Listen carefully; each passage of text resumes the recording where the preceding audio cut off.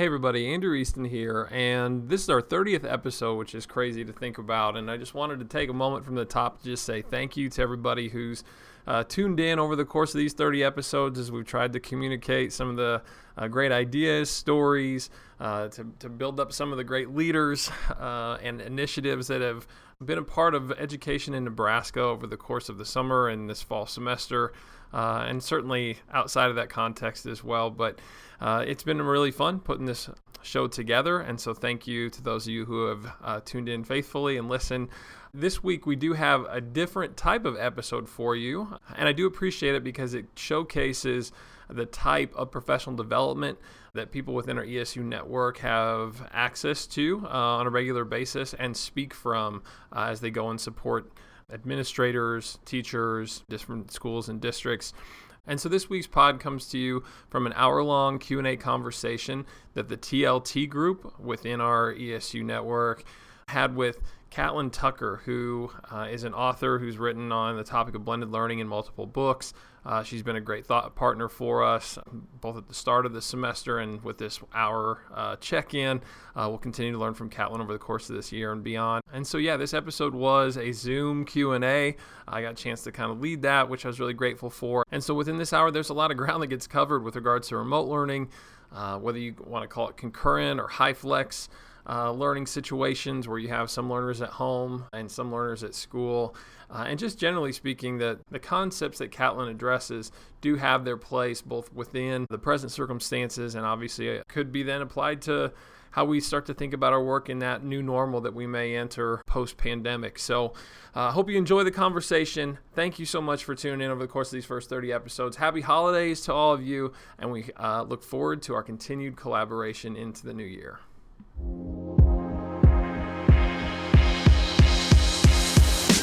Welcome to the Good Life EDU podcast presented by the Nebraska ESU Coordinating Council. I'm your host, Andrew Easton. Thanks for joining us as we discuss the latest in digital learning across Nebraska and around the country. Peg, do you want to do kind of the introduction piece? I'm more than welcome to, and I'll kind of keep admitting folks, and we'll get started here as it is 3 o'clock. Yep, no problem. We're excited to have Catlin Tucker back. July, whenever it was, last week of July, I believe, we had 2 mornings with Catlin, and many of you were there. So I'm so glad you're all back.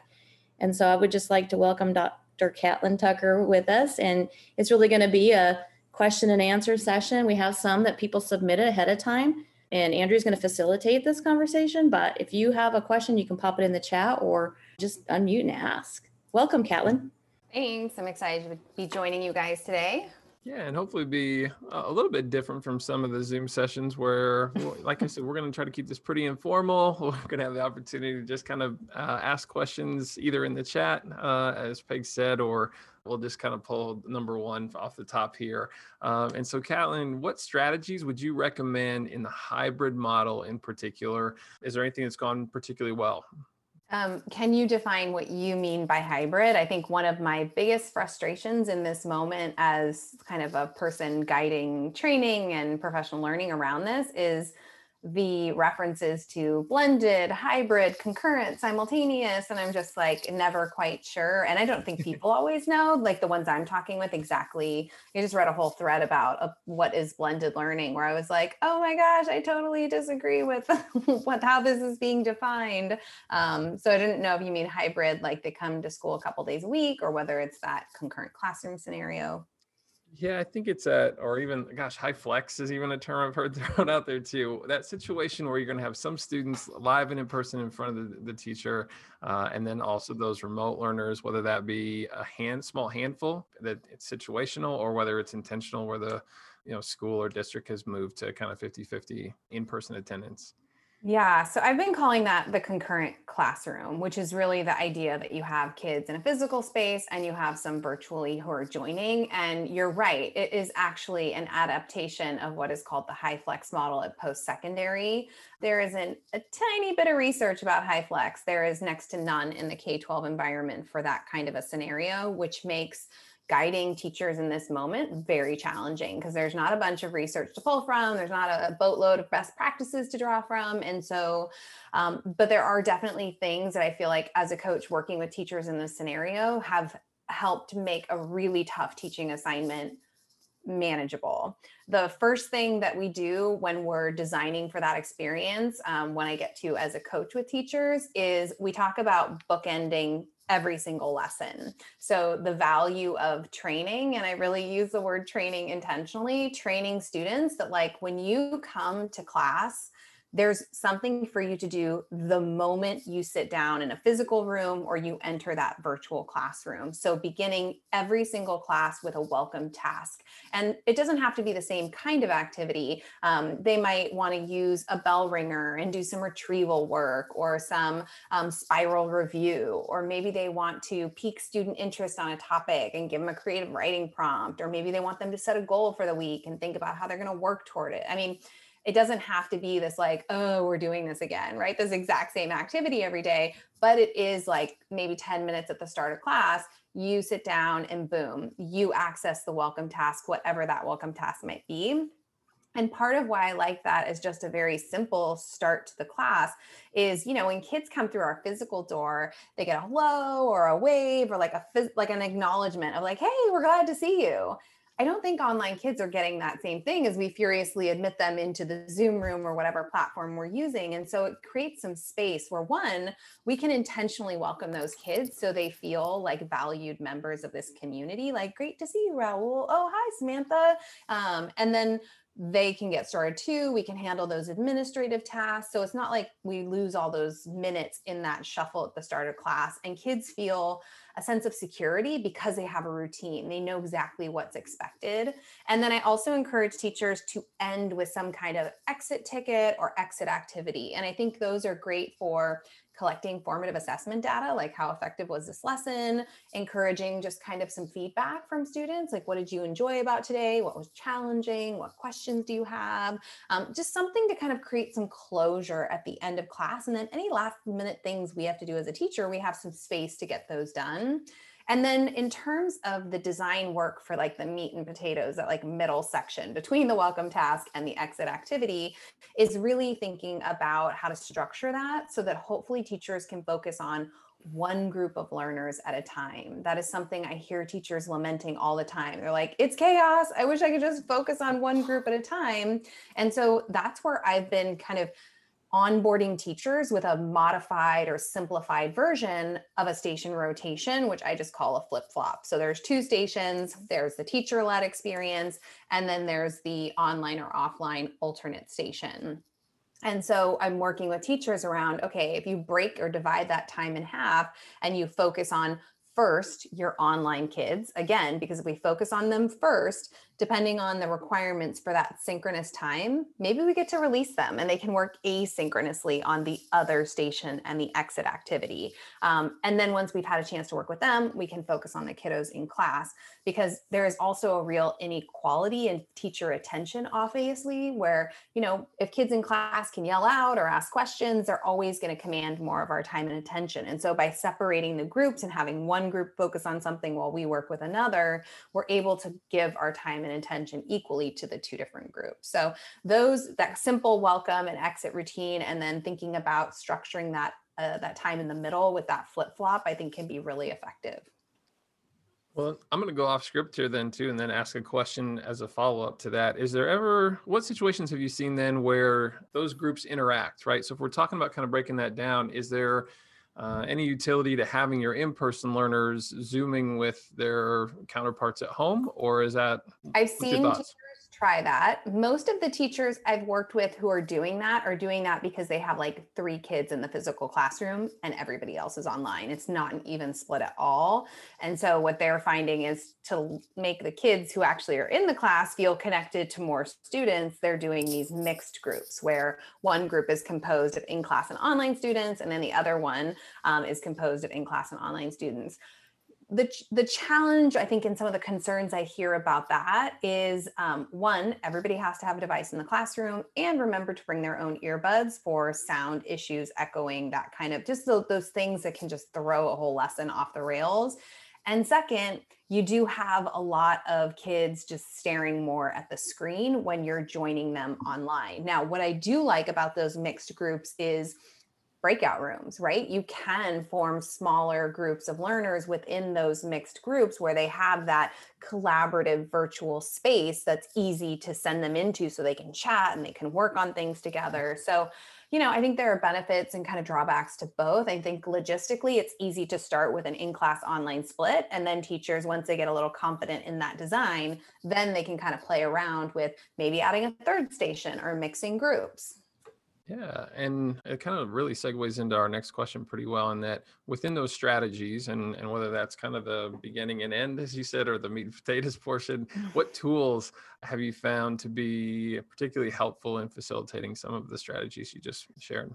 I have a whole bunch of recommendations when it comes to specific tools. I mean, I think a lot of the conversations I've had with teachers is also about like, what do I do online versus offline? How do we create those breaks from the screen? So whether it's those bookend activities and thinking about, do we want to engage kids at the start of class on a digital document or with a Google form, or have them handwrite something, or just be mixing it up, versus when they're in those the flip-flop stations and they're working online, kind of where I think the biggest challenge and the biggest area of growth in terms of what I'm seeing with teachers is, are we creating shared virtual spaces online where kids can be doing things together, not just a breakout room, but also thinking about, really leveraging the Google Suite and Jamboard and Wakelet and the Padlets of the world to try to get kids in places where they don't feel quite so isolated.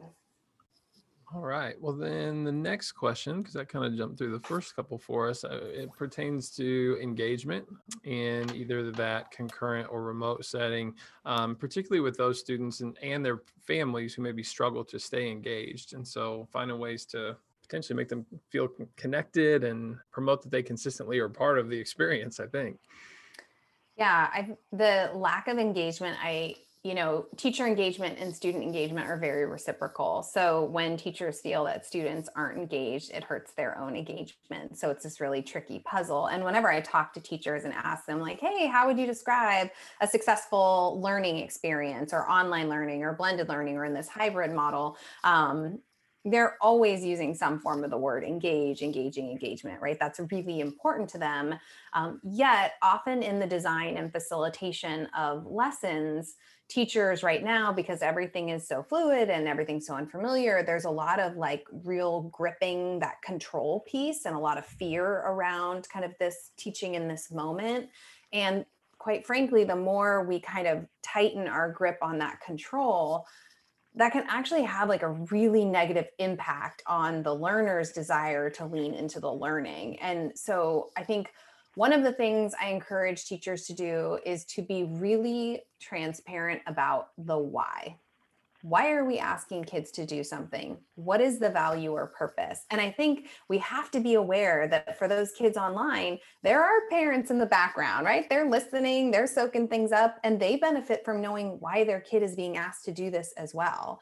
I was just having a really interesting conversation with a gentleman who, the teacher had encouraged the parents to like point out sight words.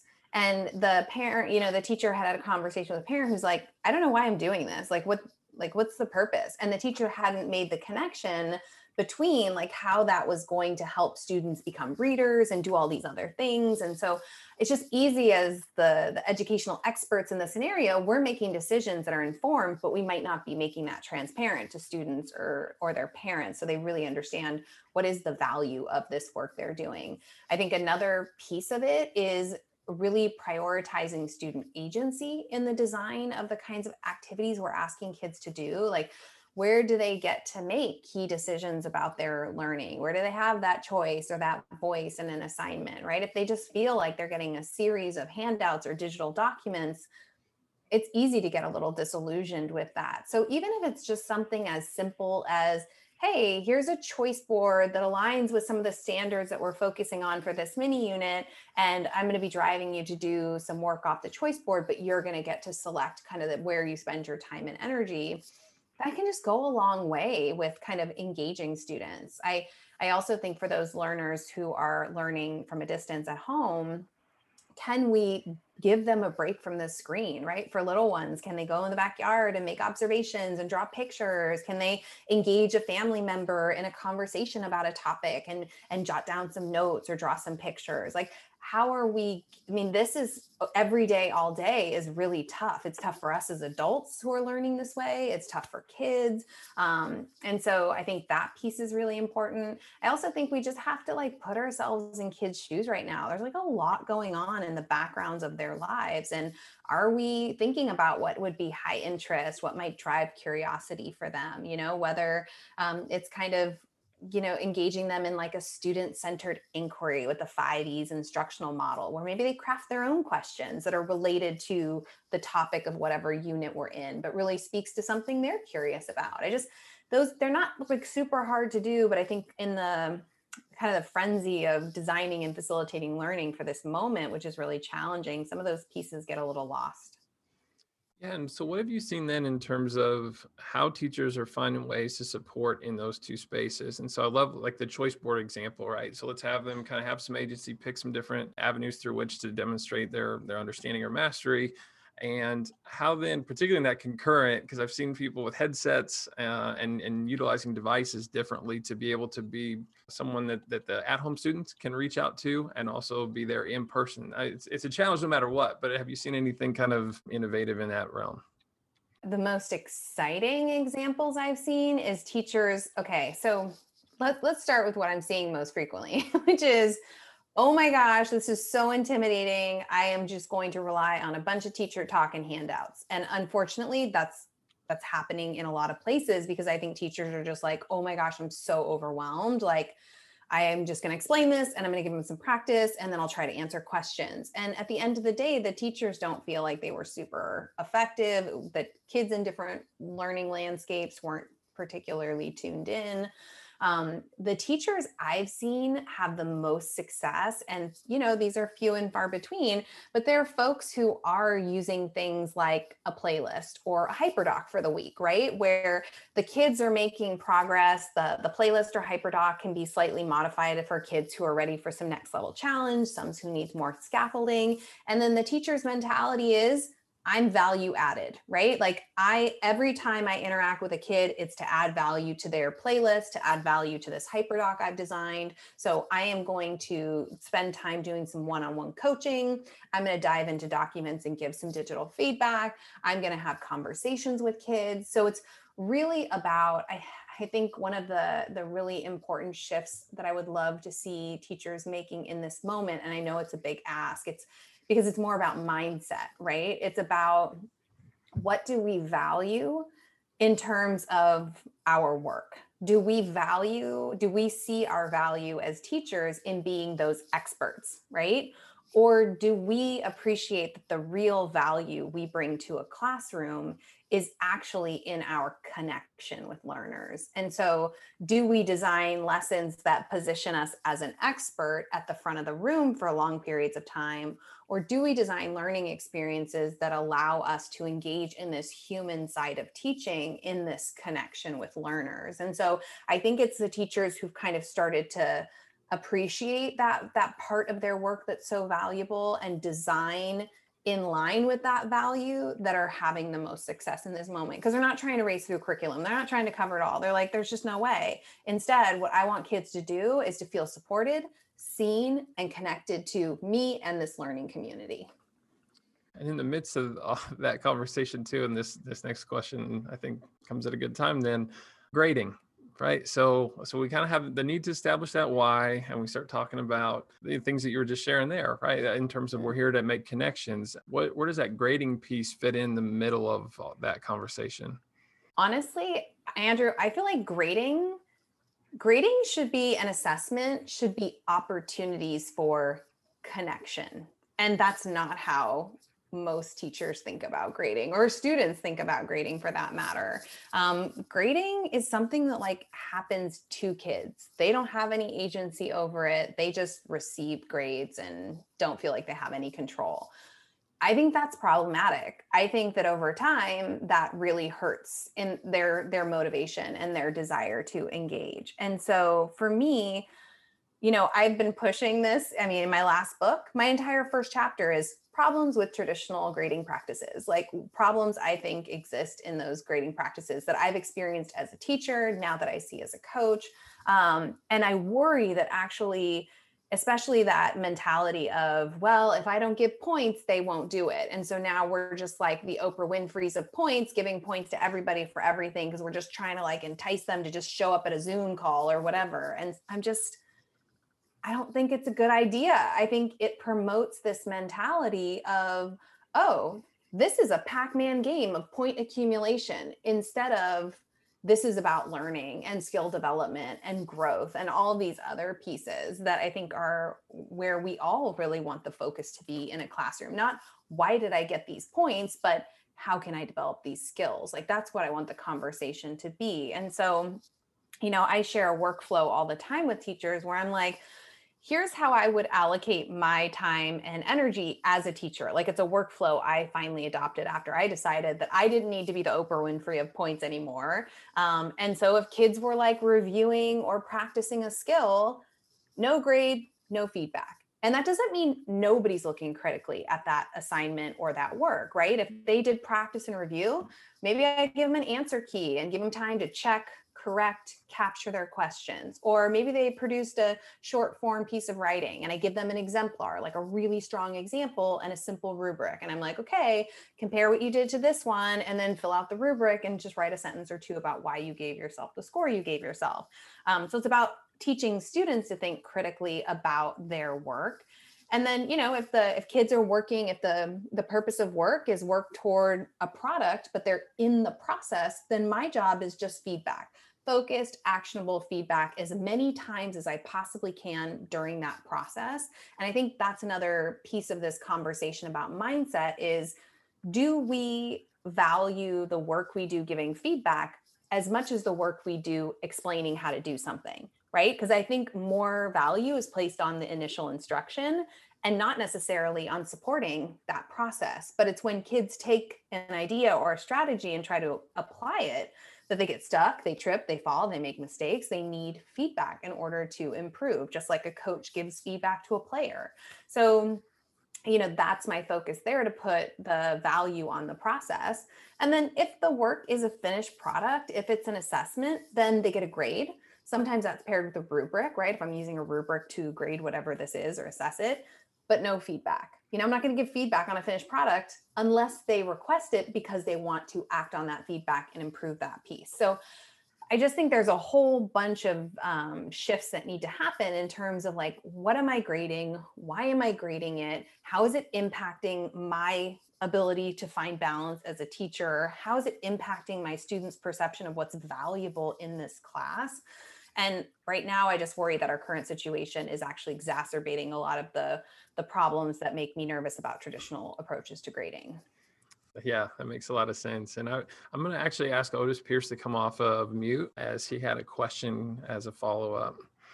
So following up on that, Catlin, those conversations are in times that we're seeing, teachers have very deep-seated, this is the way I grade, this is the way I do it. Where do those conversations need to start? Is it at an admin level? Is it a classroom level? How do those conversations get started about changing those for those that are like, I got to give, and of course it all goes back to eligibility to play. We got to put 3 grades in during a week, all those things. How do we kind of start those conversations to break that grading cycle? I think what you're saying about the leadership piece, Otis, is really important. Like, not that admin has to drive this whole thing, but I'll tell you, as a person who shifted to standards-based grading and overhauled my entire approach to grading by myself in my program without the support of admin or an entire institutional shift, it did feel like I was swimming upstream against all of these different forces that are at work to keep the status quo in place. And so if this is something that is valued at a leadership level and can be articulated, at least at first at a leadership level, and then turned over to teachers to discuss in departments, PLCs, like how do we go about it? Because an approach to grading in math may look very different than an approach to grading in an English language arts class. And I do think that some of those minimum requirements of grades per week become kind of the feeder of traditional grading practices also. So I've done a lot of work with districts like in Texas that have pretty rigid, like you have to have six assignments per week or something in your grade book. So one of the things that I do when I work with teachers who are in that scenario is, maybe I'm grading a paragraph that students have written, an argumentative paragraph on a topic, or maybe I'm grading just the abstract they wrote describing a lab or whatever. Maybe as I look at that piece, I'm likely drilling into specific skills, or at least I hope I am, right? And so maybe I am going to assess the quality of a claim and textual evidence, or I'm going to assess the quality of a claim and the analysis. What I keep telling teachers to do is really drill into specific skills that you're going to be assessing, and then enter each of those skills separately into a grade book. And not only does that address some of this issue around, I have to have X number of grades, because in a single assignment, maybe you have 2 or 3 different grades that come out of that separate kind of entries into a grade book. But I think it's also better for kids and parents, right? If I dump a lump sum, you got 8 out of 10 on your paragraph, that doesn't tell anybody anything about really what went well in that paragraph and what didn't. If I say, you got a 3 out of 4 on your claim, but you got a 2 out of 4 on your analysis, like now it's clear, like, okay, I'm doing all right with claims, but I really need to focus on my analysis. So I think part of this grade conversation, or part of what I would like to be part of this grade conversation, is really also thinking critically about what we're grading and how we're going about that. And I'm a big fan of more of a standards aligned approach. I think it creates a lot of clarity about what we're grading and why, and also makes sense for entering those pieces separately into a digital grade book. Yeah, thanks for that. Yeah. Another question that was posed, and this is really, I think, so we're not tone deaf to the moment, is there a different approach that coaches should take with educators who were made to go remote versus those that chose to teach remotely? Do you mean in the coaching, like adapting the coaching cycle? Or I don't know if you can clarify a little bit, like, what do we mean by approach? I'm not sure if someone that wrote the question would like to do the follow-up there. As I read it, it strikes me that just in terms of maybe being sensitive to the educator's disposition about being in that space, and trying to maybe get them in the mindset where they're able to approach the work with a growth mindset and a positive attitude, as much as any of us can at this moment. We can say that too. Right.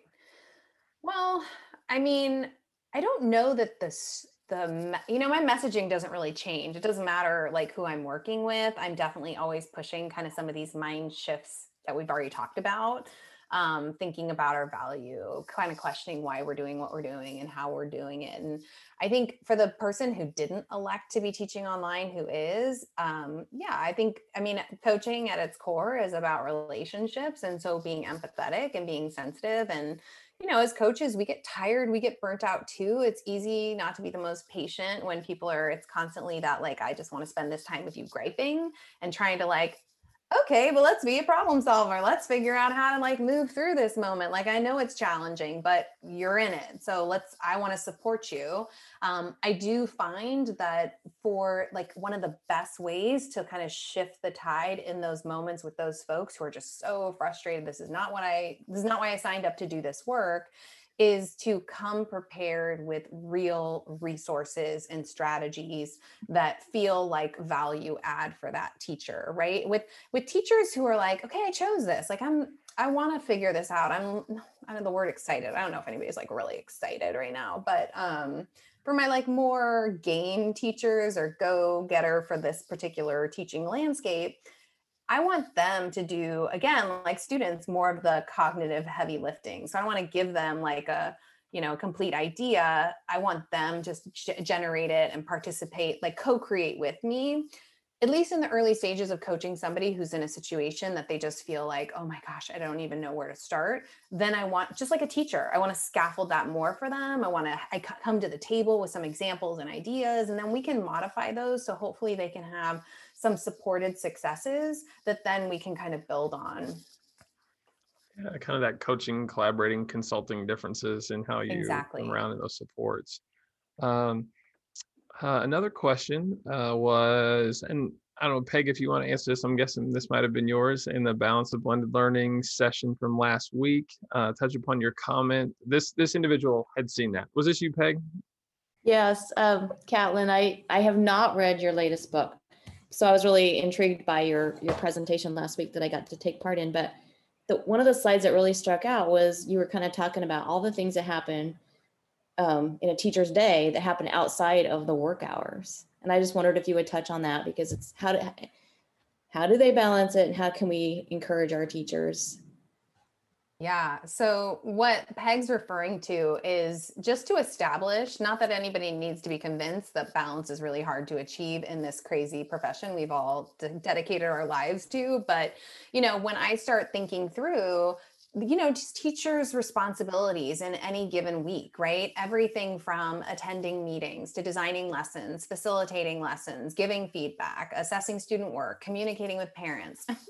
And it's not an exhaustive list by any stretch of the imagination, but then you start putting them in these buckets, right? Here's my 8 to 3 bucket where things happen during my school day. And here's my 4 to like whenever bucket, the evenings, the weekends, all that stuff. And you start putting those responsibilities and tasks in buckets. Then you're like, oh my gosh, no wonder teachers have no balance. Like the bucket of after your school day is so much more full than your school day bucket, because in the school day, we're facilitating learning, right? We're taking the lesson we designed outside of this school day and making it a reality. We're tracking and monitoring kid progress where, we have to give feedback often outside of school. We assess out of school. We communicate with parents outside of school. And so for me, the whole point of that book is to think about, how do we lean on blended learning models to start rethinking where this stuff happens and who does it, right? So if the teacher is the only person tracking, monitoring progress, I think that's a problem. I think we have to very intentionally start to help students develop the skills necessary to be our partners in this work. And that requires metacognitive skill building. That requires intentional goal setting, time to revisit and revise and improve those goals. It means giving students a method by which to think about their work and track and monitor their own progress and think about their growth over time, and then own the conversation about their progress with their parents. Like one of the things, there's so many aspects of this job that I feel like are totally unsustainable, but this expectation that teachers are somehow supposed to keep 100+ families abreast of how all these kids are doing, I feel like that's totally unrealistic. And I remember, like, I was teaching pre-digital gradebook adoption at my school. I remember shifting to digital gradebooks and thinking, oh, thank goodness, this is going to be such a time saver. Like they can just check their own grades in the gradebook and like, it's going to just be such a nice relief. I would get parents, I'd put a 0 in the gradebook, and man, I feel like it wasn't 5 minutes later, I get an email. What is going on? My kid got a 0. And I'm like, they didn't do the work. Like, I don't know what you want me to say right now. Like, I feel like a 0 is pretty self-explanatory.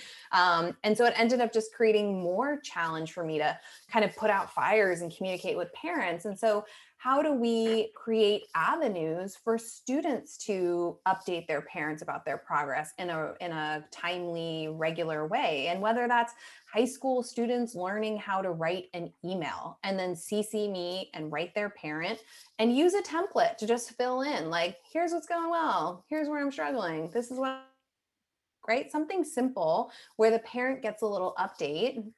I think even working with elementary teachers, it's always fascinating. I have such a secondary mind because that's where all my teaching experience is.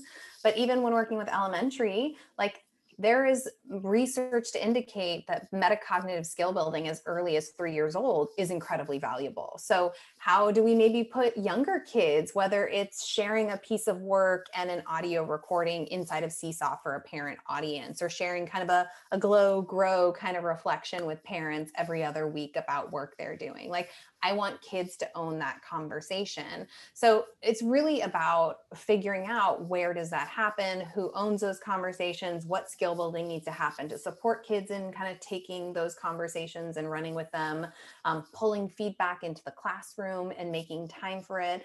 I just don't want teachers taking those pieces home. I would much rather, if you're going to work outside of school hours, I'd love teachers to feel free, or like they have the time and energy resources to dedicate to the design work that's really so critical, especially in this moment where we're designing for these learning landscapes that feel kind of new and unfamiliar. Go back to the questions here, and I would just want to reiterate too, because we have a number of people that have joined since we began. And so if you'd like to ask a question in the chat, we would invite you to do so. We'll be sure to give you the opportunity to ask Catlin your question then. But we are pulling also from a pre-recorded list.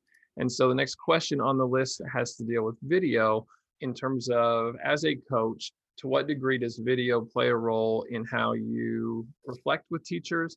And the question doesn't seem to really indicate whether that's prior to the pandemic circumstances or during. And so if we could honestly just maybe entertain a little bit of both in terms of what role that recording the instructional time plays.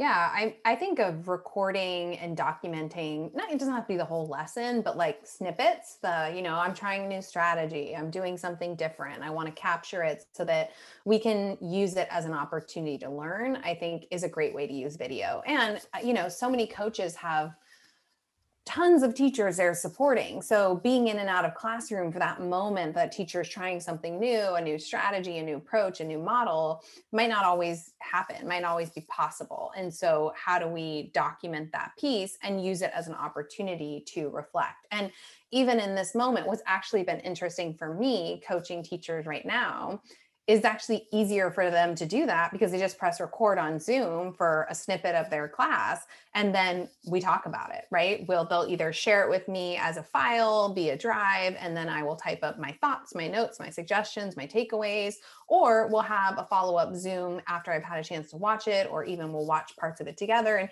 I feel like kind of like a football coach. I'm like, let's pause. Okay, let's talk about it. How'd you feel in this moment? Are you seeing the student's response? What's another way we could have answered this question? Or, hey, instead of you answering it, could you have pulled another kid in to answer it? So it's more like let's use it as a play-by-play to talk about what worked well, what adjustments we might make next time if we use the same strategy. So I think, as much as teachers do not like being videoed, it's, I get it. We do all kinds of crazy stuff we don't realize. Every time I watch a video of myself, I'm like, can you just put your hands down? Can you just stop gesticulating wildly? Every time I see a picture on Twitter, I'm like doing something crazy. So I know it's outside of their comfort zone, but it is a really great opportunity to analyze what's happening and learn from it. So whether it's in a normal class or, an in-class experience pre-COVID, or whether it's now when there might be online pieces happening, I think video is invaluable. Gosh, as a son and grandson of a former football coach, I'm just imagining we're putting this thing on a dial and slowing it down, and that'd be hilarious. But that said, the next question actually plays off of that with regards to what recommendations you might have for everyone in here as coaches. We got one tip there, obviously, with thinking about the opportunity that delivering our instruction virtually provides for us to record and to break it down into smaller pieces. But the question really leaves it pretty open to, it could be books, websites, virtual training, or even just strategies, I think.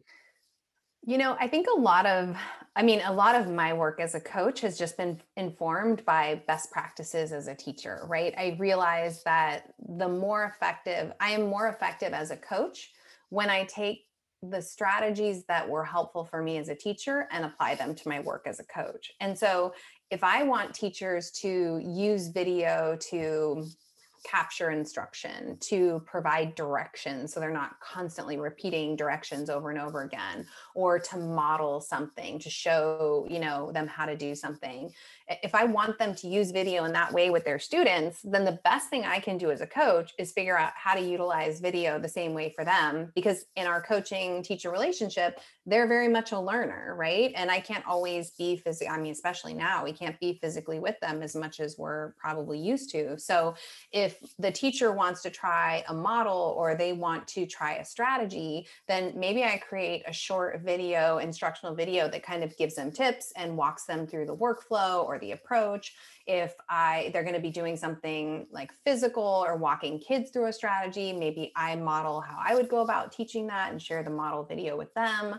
If I want them to use directions with their kids, maybe I record a direction. So here's how you're going to document the parts of your lesson and share it with me. And this is what you can do if you have questions. And so it's just like utilizing those strategies in our coaching relationship almost as a model, so that hopefully they're like, oh, that was great. I could use video directions with my kids and probably save myself a lot of time, energy, and annoyance, as kids are going to ask a multitude of the same kind of, can you repeat that over and over again kind of questions around directions. Yeah, I imagine on some level that makes it seem attainable too, by just like being able to experience it, and it's not maybe quite as scary. Eileen Barks, if you come off of mute for us, she has a question. Hi, Catlin. So I've been hearing over and over at curriculum directors meetings and superintendents meetings and principals meetings that remote learning isn't working. It stinks. It's bad. And there's so much bad press out there right now. I mean, they've just done some, I'm going to put it in quotes, research on what's working for kids. So I know that you speak nationally. Are you seeing places in the country that it's working well? And what are the components that we can help with the replication of that? Because there are kids that need this kind of instruction. And I've got to believe that there are some kids that are thriving in this situation.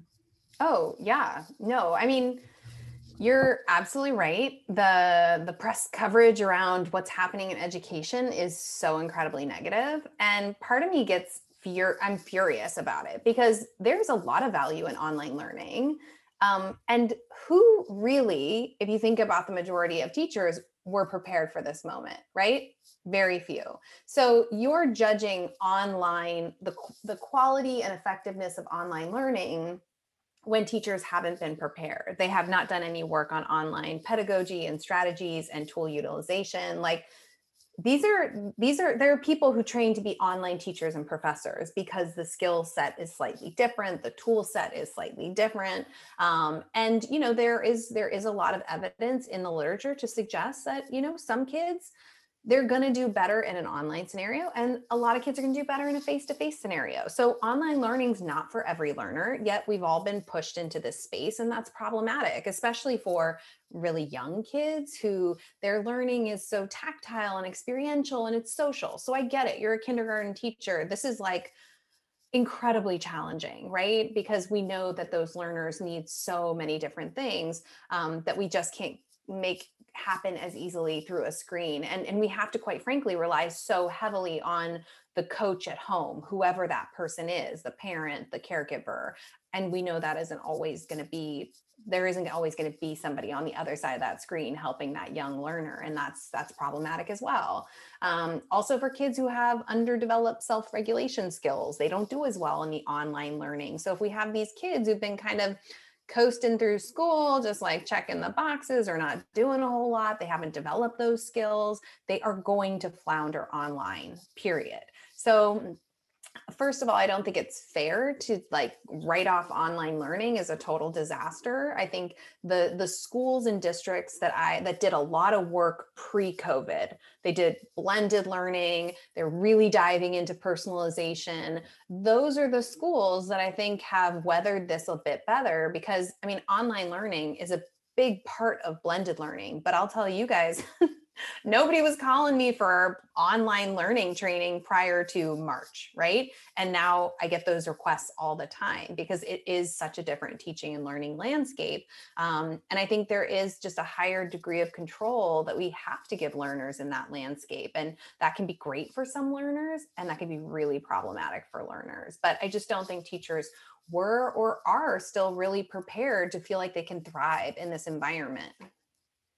I think that's, as all these sort of have, sets up our next question here, with the idea that some students that are maybe struggling in this format, that when we end up in what we might refer to as our new normal, after vaccines and something where we're all in person again, what are your thoughts on how we might look to really address that learning loss that's taken place? I know it's become more and more prevalent, I think even the national media as a conversation. So what are your thoughts and ways that we can use blended practices to address that?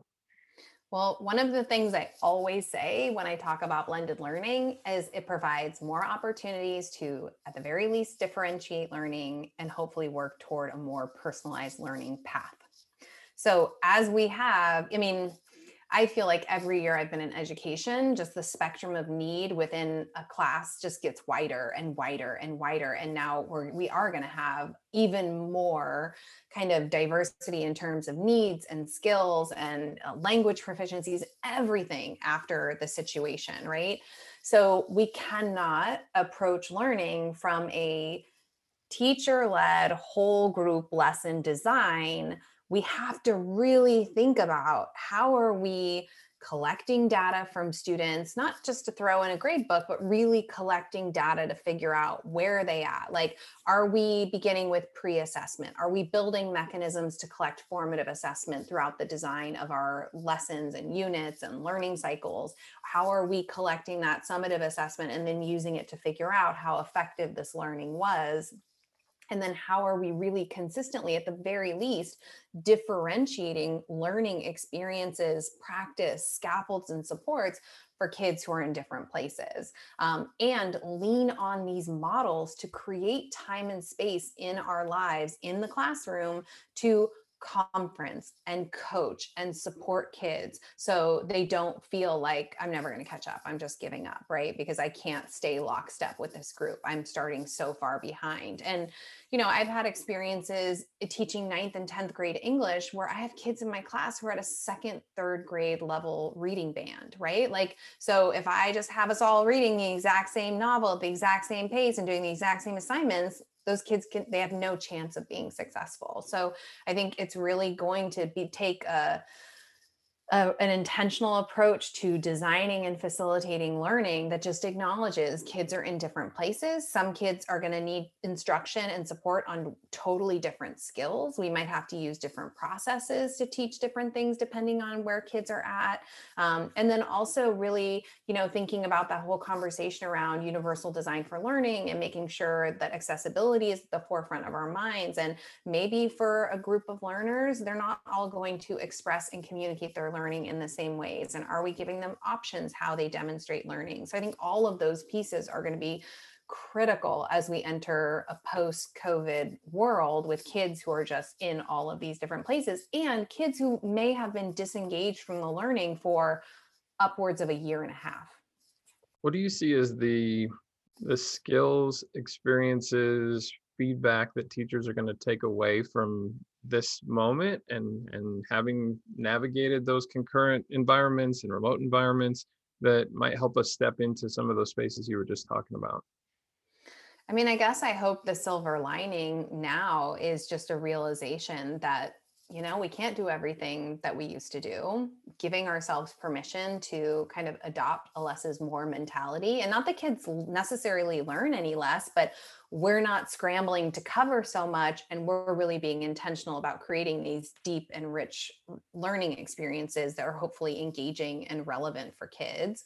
And then hopefully, I've met a lot of teachers I've worked with so many teachers who quite frankly, like, had to come to a Catlin Tucker training at some point and just kind of walked in the door like, all right, lady, give me your best shot. We'll see if you can teach me anything I want to do anything with. And have quite frankly just said, no, I don't want to do this. Like, the way I do it works for me, and I think there are a lot of teachers who are like, whether they wanted to or not, they're developing skills and they're working with tech tools and they're trying different strategies out of necessity right now that I hope they hang on to as we exit out of this situation.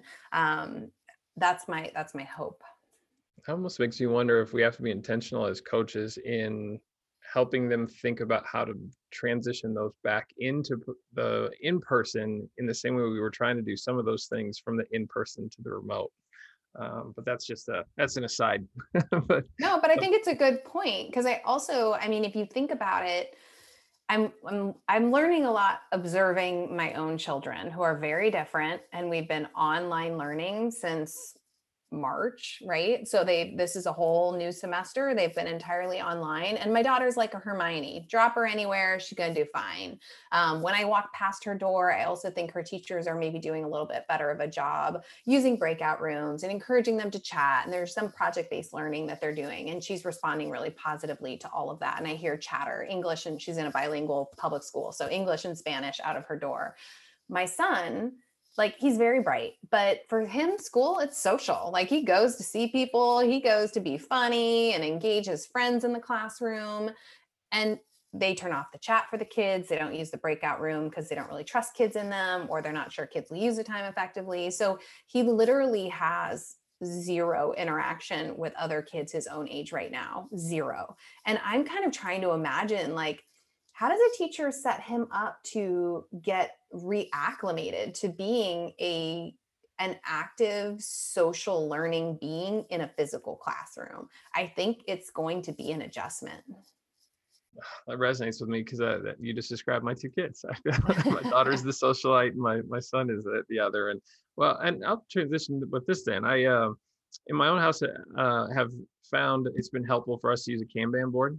So your to-do, doing, and done, and my kiddos move their Post-its across. Are there any other strategies that you've seen that have been great for helping students to stay organized and to manage what can maybe seem, if you're talking about 4 or 5 different lessons or courses that you're taking, can be overwhelming to sort of navigate that independent of, like you said earlier, I show up and the teacher tells me what to do and I do it, and then we move on to the next piece.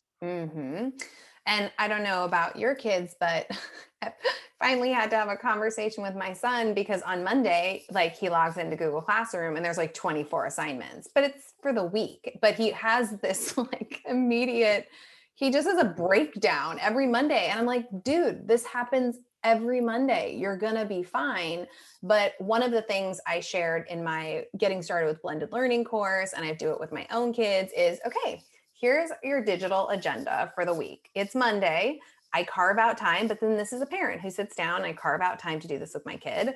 Okay, here are your assignments. Let's start to track when and how many you're going to tackle each day. And if we're looking at an assignment and you have a question, let's put it in the question box for Monday. So you can ask your teacher on Monday about this because you're going to see her. And I think it's really, again, I think what I'm ultimately doing is helping with time management and thinking through like how I'm going to approach this work. It's a self-regulation. We also have not for schoolwork, but my kids both play piano. And so there's 15 minutes of piano practice each day. There's, they have to, there's all these little like household things. There's Spanish reading, there's English reading. There's just these pieces of beyond school. Here's what you need to do each day. It's on our fridge, start time, end time. Like, again, just trying so they're not, because they end up just zoning out, staring at their computer between classes. And I'm like, get off the computer. You've been on the computer all day long. If you don't have to be staring at it, don't do some of these other pieces that we want you to prioritize in your day.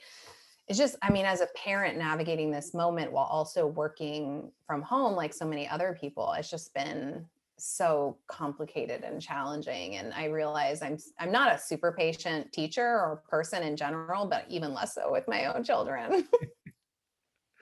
Well, thanks. For spending a little bit of this time with us. We, speaking of that, are getting really kind of close to our end here. So if you have a question, feel free to add that to the chat. We have our last one from the list of questions, and this one is for suggestion. What suggestions do you have in helping special education teachers work with students in an online remote setting?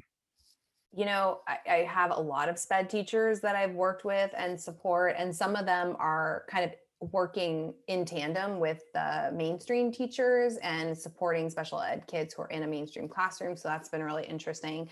But a lot of the work we're doing is actually around carving out time for individual coaching sessions with kids, as opposed, it's what the special education teachers I've worked with are finding is that even running a small group session on Zoom is really tricky right now with kids for just a whole host of reasons. So dividing time between kids, and then also I think a big part of that support is also keeping the parent caregiver in the loop. And so finding strategies that those special education teachers can use to kind of capture snippets of student progress and quickly communicate those to parents. So parents feel like, okay, is my kid getting the supports that they really need to be successful in this moment? What can I do on my end to support this work? So I think those pieces, like finding time to connect with individual students to support them where they're at, especially since, it might not just be academic, there might be behavioral and all kinds of other things happening where those, beyond an individual session just gets a little problematic on Zoom. So it's been really interesting for me to try to support their work in this moment, because I've obviously never been a special ed teacher. And often when I'm working with special ed teachers, it's been in the context of a traditional class setting and how to kind of support learners through that. I've also had a couple that have had to have all their kids in a particular group, so like 3 at a time in a Zoom meeting, and they're actually rotating the kids through almost what feels like a little station rotation in through the Zoom rooms with them popping in and out and supporting. It's just tricky. It's really tricky to engage kids online, especially kids that have a whole host of kind of needs. Thanks for addressing that topic. And that's the end of the questions that we have. And so would really encourage anyone who in the closing minutes here has maybe one more or two more questions that we could address in our time. I'll say this, one of my favorite questions to ask is, what have we not talked about? Or what is something that you, Catlin, maybe feel like is something worth kind of considering or has been at the forefront of your thoughts? Yeah, I think we've talked about a lot today, but one of the things that is on my mind, again, coming from a parent and educator perspective, is that with all of this online learning, I'm feeling that need to prioritize offline learning. And so, whether it's breaks from the screen or just remembering that like a big swing has happened and now we're online all the time, but there's a lot of learning that happens that isn't connected to a computer that's valuable. And so whether it's collecting data or having conversations or, doing a simple experiment or, kind of preparing a recipe, whatever, it's just like, I want kids to get a chance to learn where they're not staring at a screen, because like I said, I just see my kids, my own children, at the end of the day, they just look like little zombies. And I worry about the impact of that over time. And so for me, people think, oh, you blended learning, you love technology. And I'm like, I value offline learning as much as I value online learning. It's really the blend of the two that excites me. And so I worry that is being neglected in this moment. Yeah. And I think honestly, the barrier is like, oh, but if they're doing offline learning, like, how am I going to, especially for kids learning online, how am I going to see that? Or, and I'm like, okay, let's start training those kids to treat this learning like they're creating a documentary, right? Like, that can't be the excuse. We have to figure out how to, empower them to collect little artifacts and share them while they're engaged in that offline learning. Thank you so much for spending this hour with us today. I know that we really covered quite a breadth of topics, and thank you for your insights across all of those as we do our best to support teachers, in this space and in the environment moving forward. So I got some thank yous coming to you in the chat. Peg, would you like to maybe close for us? I would love to. Thank you so much, Catlin. We are looking forward to, I think we have our last time with you in May, and we don't know the date yet, and we'll make sure that all of you know about that. But we wish all of you a very Merry Christmas, Happy Holidays, enjoy your break. Catlin, you too.